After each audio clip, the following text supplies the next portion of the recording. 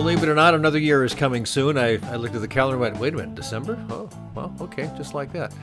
Does the changing of the calendar year from 2018 to 2019 mean a lot to you? I mean, a calendar, face it, is arbitrary. The universe doesn't care about calendars.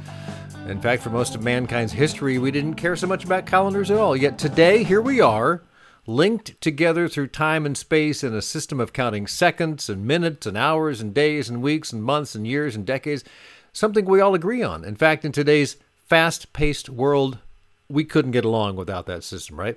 But what if you want to take some time off? You still have to follow a calendar so you know when to show back up to work, right? You took some time off. 5 days go by or 10 or whatever, and you have to go back. Hi, it's Tim Patterson, Trade Show Guy. This is Trade Show Guy Monday Morning Coffee for the first day of December 2018. Thanks for joining me. All right. No guest today, so I'm going to just kind of meander about a couple of things just for fun. I think about time and space now and then, and I wonder what it was like, for example, 1,000 years ago here in the land we now call America. I mean, before it was even called America. What the people living here, what they did to tell the time. They probably, got up when they woke up. Didn't have an alarm clock. Went to bed when they were tired or when it was dark.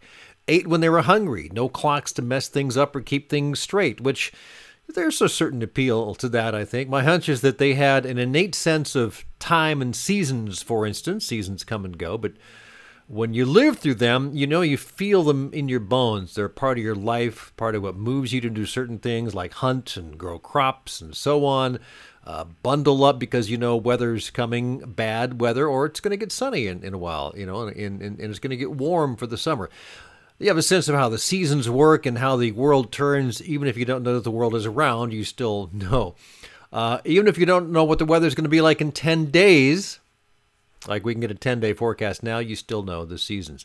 And we spend so much of our time arranging our time, scheduling meetings and vacations and dinners and phone calls, when we can watch a TV show, when we can go out and join a friend for a drink, when we go to bed, when we wake up, we put reminders on our phones, we set alarms.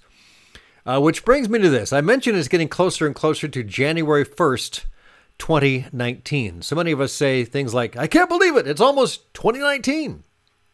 I remember when I was a kid, I was a young boy in the 60s, and at one point I looked up in the sky and I said, whatever day it was, let's say it was summer 1967, I went, this day will never happen again. And it was kind of like this big epiphany, right? And we say things like, can't believe it's almost winter already, like these things have never happened before. So why do we say that we have a hard time believing how time has passed? Time always passes. It always has, always will. The question is, what do you do with the time you have? Instead, we all have the same 24 hours in a day, 7 days a week, 365 days a year. Some people can be incredibly productive with that time and others not so much. And we never know when it's going to end. We just don't know. I heard in some book I was reading recently, life is like when you're born, you all of a sudden join this large movie, which goes on around you everywhere. And then at some point, the movie's over for you and you just step out, even though the movie keeps going. So we just never know when we're going to step out. So that brings me to this. How do you plan for a new year? Do you set goals? Do you do New Year's resolutions?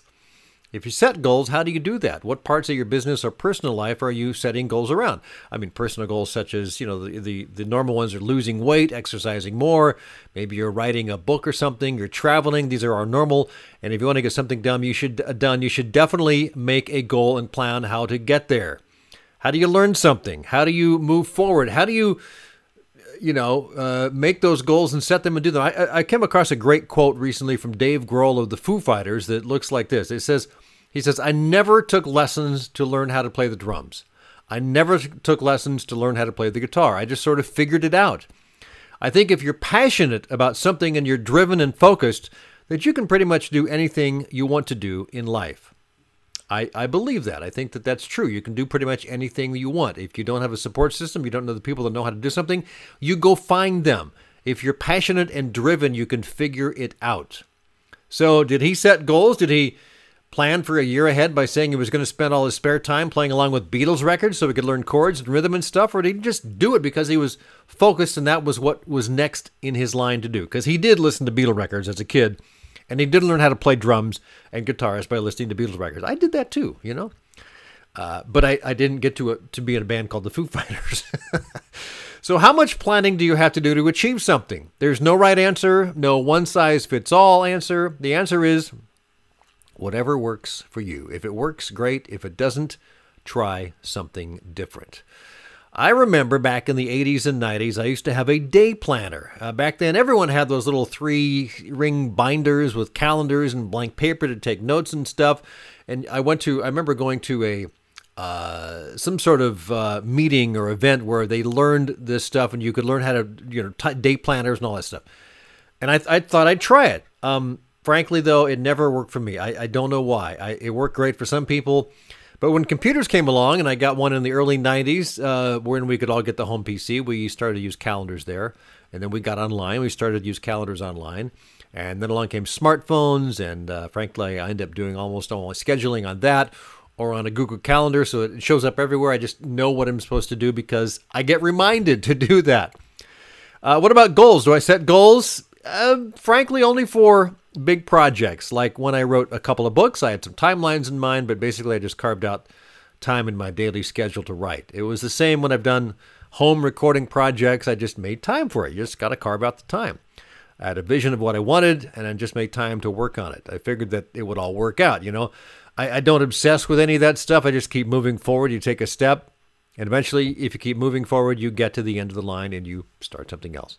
It's the same with sales. I spend a lot of time on my sales. A significant part of my day is taken up with prospecting for new customers and working for current clients or previous clients to do more business. So I have to set aside time to make that happen.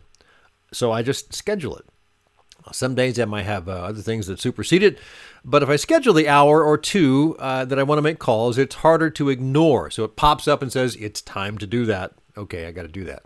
And the more you do it, the easier it gets. As they say in sales training, you don't have to like it, you just have to do it. You can't control the results, but you can control your behaviors and activities. And I think that's worth remembering and worth repeating. You can't control the results you get from anything you do, but you can control the behaviors and your activities. And without those behaviors and activities, though, you won't get any results. So do the behaviors, do the activities, and see what results come about of it.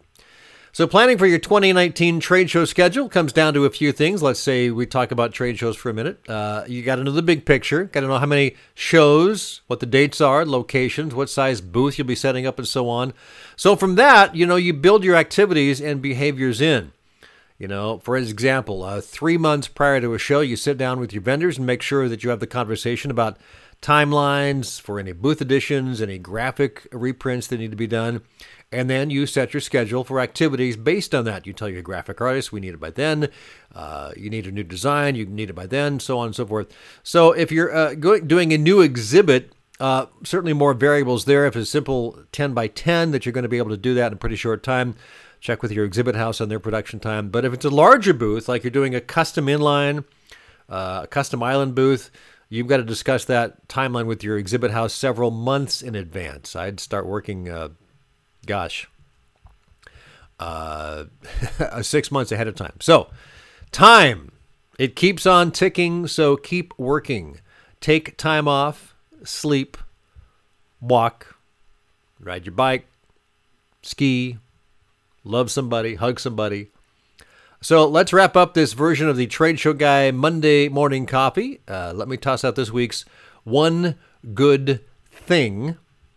And that's a Saturday off. I've got a Saturday off. I usually don't have Saturdays off, but I've been out there raking leaves, and now I'm doing this, and Scruffy is keeping warm because he's like, the house is too cold. You need to keep this warm. So Saturday's a day off. I'm just doing all sorts of stuff that needed to be done. I'm going to go work on the bathroom in just a minute. So anyway, a day off on a weekend. Let's call that this week's one good thing. Have yourself a great week, and let's connect again next week, shall we? And be sure and tell your friends, tell your colleagues if you like what you're hearing here on the Trade Show Guy Monday Morning Coffee.